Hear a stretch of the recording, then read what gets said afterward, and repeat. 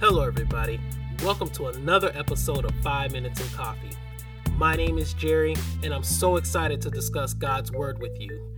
There is no other name above His name, and whatever you're going through, He will bring you through. Let us all say, Amen. When is the last time you were happy for someone, even when they succeeded at your cost? Hello, everybody. Welcome to another episode of 5 Minutes in Coffee. Generally, the reason why we are not happy for others is we are only thinking about ourselves. As believers in God, my question for you is, do you think God's blessings are limited? Do you feel that God will still have just enough blessings left over for you if He blesses someone else before He blesses you? I find that as people, not necessarily just Christians, but as people, we sometimes act as though one person's success is coming at our cost. Or even we can't be happy for someone else if we don't have just as much as the other person. Let's use job promotions as an example of being happy for someone else, because most of the time we think of a promotion for someone else if we wanted the position that we didn't get. If two people are up for the same promotion and the other person gets it, what does it say about the one who doesn't get it and is still happy for the one who does?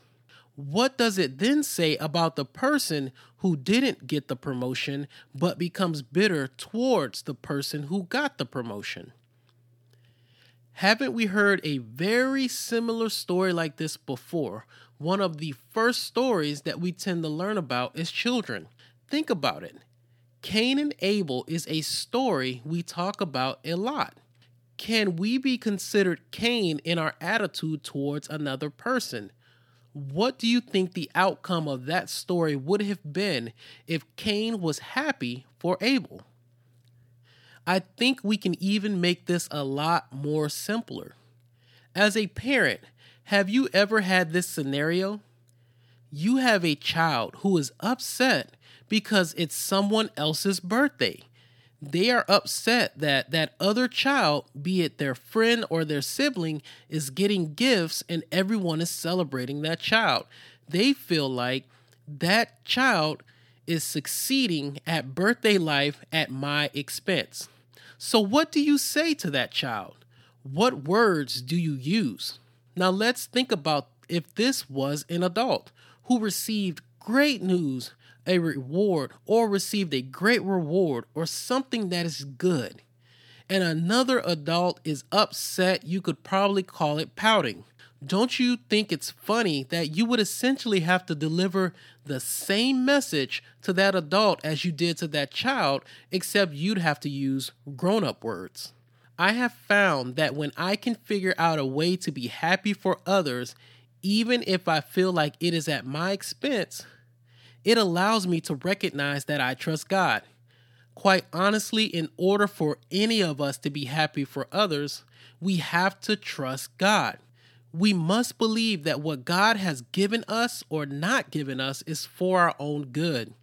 We have to believe that God's timing is so impeccable that unless He gives it to us, we don't want it. If we trick ourselves into thinking everything is by chance and that I missed out on my turn for my future blessing simply due to chance, if we trick ourselves into thinking that by chance we missed out on our turn for our blessing and it just happened due to chance, then we deny the all-knowing nature of God.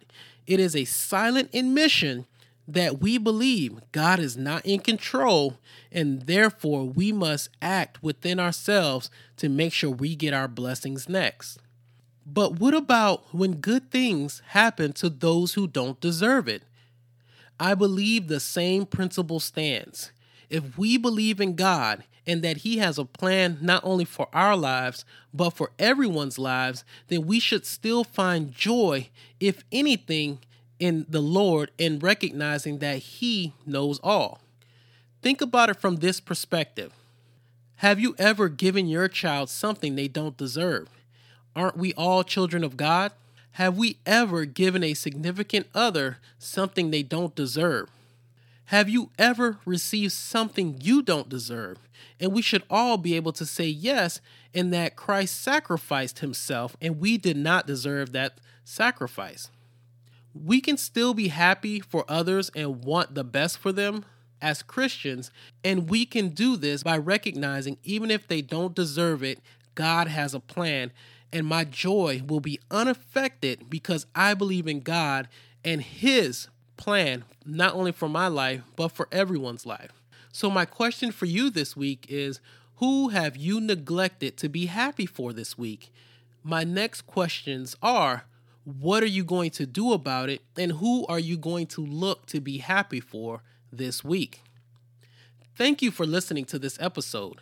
I ask that if you are able to consider supporting this show with one of the links in the show notes, or reach out to me directly if you have questions. This would be a great help to me.